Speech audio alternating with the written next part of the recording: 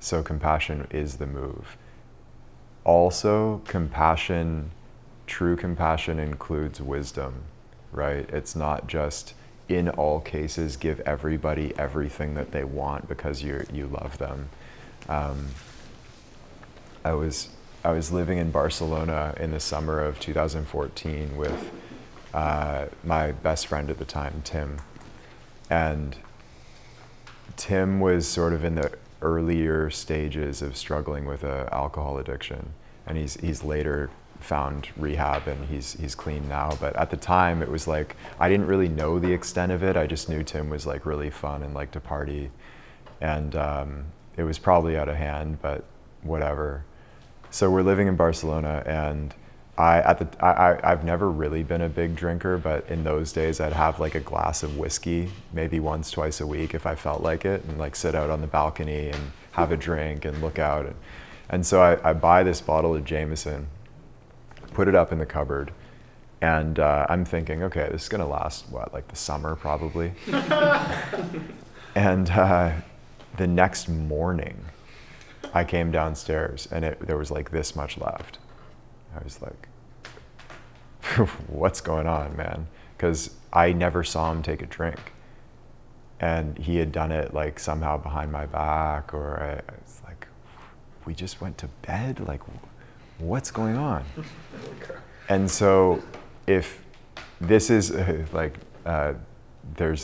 is a little bit, I don't know, brash, but there's a teacher, Chongyam Trungpa, used to call this idiot compassion, where you just give everybody what they want because you love and you want them to have everything. And so idiot compassion would be buy them another bottle. It's empty. Wisdom compassion would be sit them down. What's going on? You don't get to touch that bottle.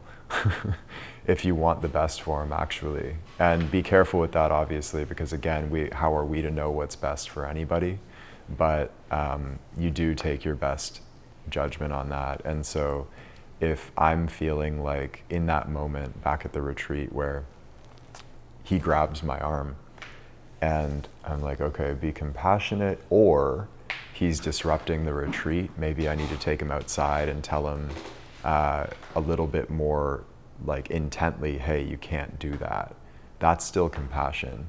But and also it's just by feel too, as well. So if you're ultimately like completely compassionate, then you're kind of untouchable in a sense to other people's energy, and the right answer seems to present itself in those moments too. Somebody. That just reminds me of a call we had once, and she called it the hard edge of love, because I was having a hard time with some scenarios in business where I had to let some people go, but I didn't want to like hurt them and take away their income and stuff like that. And it was like this weird battle, but I wanted them, and you basically explained to me though that to develop this hard edge of love where they're slacking, falling behind, it's hurting the whole, and by not letting them go as well, it's hurting their progress and growth, because obviously they need to go and find what's right for them. And that just kind of made all this make sense. Like the compassionate thing is to let them go and to let that kind of take its path, And so that was huge for me. Yeah, I remember that. What did I call it? The hard edge of love? Yeah. It sounds cool. Yeah. And it's true, right? Like, if somebody's not doing a good job at something, the compassionate thing isn't necessarily to just let them keep doing it. It's like, hey, sorry, but like find something that's right for you. And has something happened after? Have you heard from them, or do you know? Yeah, they found a new job and they're happier, and it's simpler for them and they like it. So it's great. Yeah, exactly. Okay.